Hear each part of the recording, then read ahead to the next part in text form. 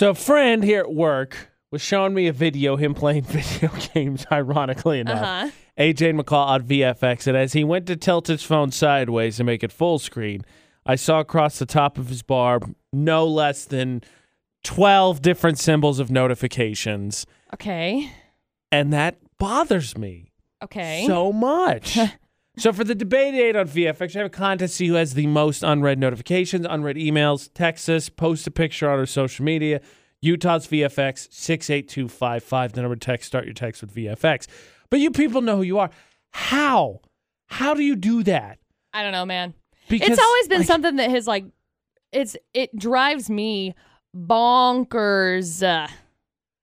Not even kidding. It gives me a slight amount of anxiety because how do you let all those sit up there unanswered, unencumbered? And there's like 12 of them, 12 different symbols. You know, I have a friend who shared a screenshot of her. There goes the perpetrator right there. The perp right there. I have a friend who showed me a picture of her email notifications. Oh, no. Oh, yeah. Oh, yeah. bad. Yeah. Bad. See, I'm going crazy right now. I have one notification on my home screen, and it's in my emails, and it's to remind me that I have to finish a class, which is fine. I think that's fine. That's what reminds me. Otherwise, I'd just forget.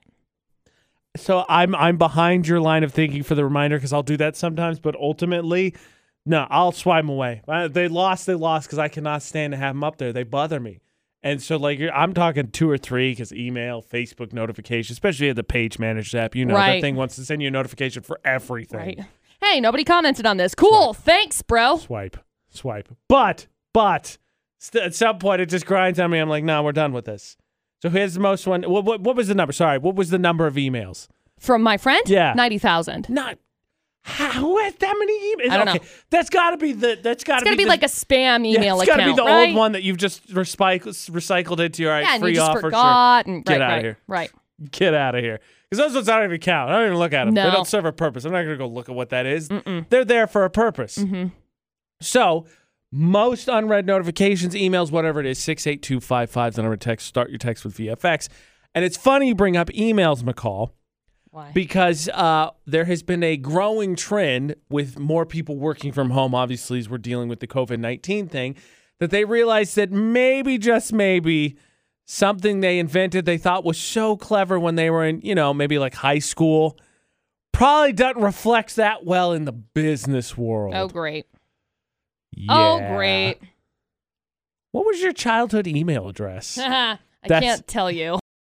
Back in high school, middle school, whenever you invented that first email address, heck, at this point, depending on who I'm talking to, you probably had one when you were in elementary school. Me. Hi. AJ and McCall at VFX. It was clever. It was a nickname, something funny, a play on words with a favorite song. It was cool. Everybody thought it was hilarious. And then you got out to the adult world and you didn't think anything of it. Mm-hmm. And then the pandemic hit. And you're working from home, or more people are, and there was a lot more emails and text messages exchanged. And all of a sudden, maybe somebody pointed out, hey, that email address, you might want to change that. How old are you? 12? Yep. I can't tell you what mine is because I still have it. Do you use it as your personal one, though, or is it the one that's just become the catch-all? It's my catch-all. That's what happens to them, right, is that they get kind of shuffled down. And it's would you like to sign up for these coupons?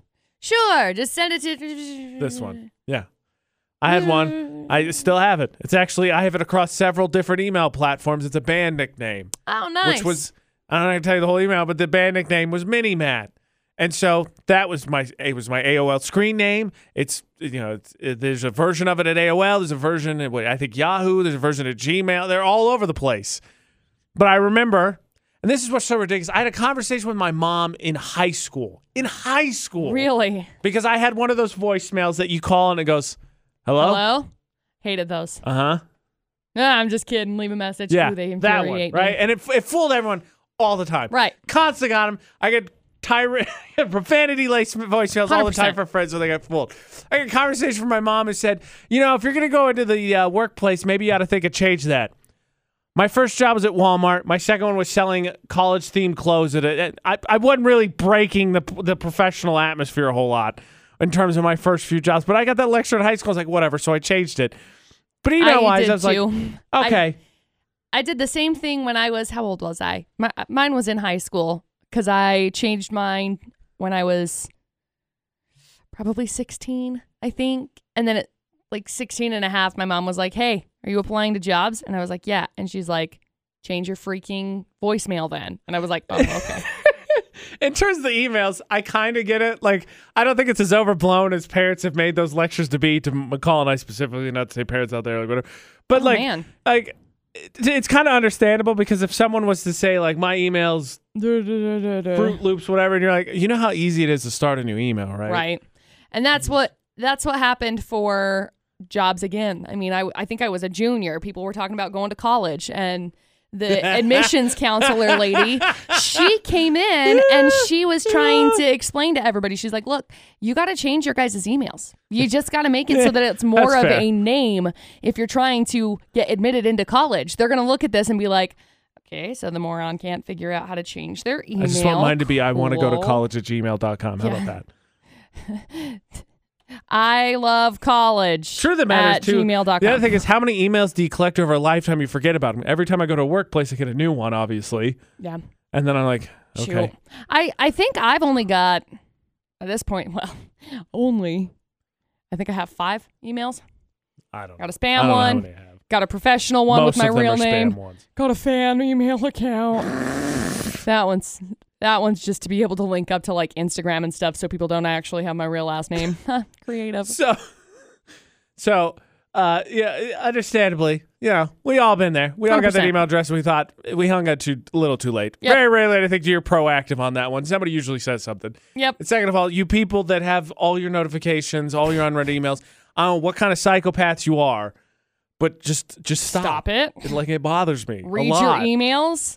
Just mark them as read, delete them. Because seriously, my friend has 90,000. I have the screenshot of it from her. Nobody's been able to top that yet. I look at it and I think, you know what? You just got to like nuke that whole inbox and just start over. You can't read all of those. None of those are clearly none of those are really all that important, because if they were, well, maybe they are. I don't know. Maybe you got follow-up emails up the wazoo. Who knows? Clear your notifications. Please. It bothers me. It drives me nuts.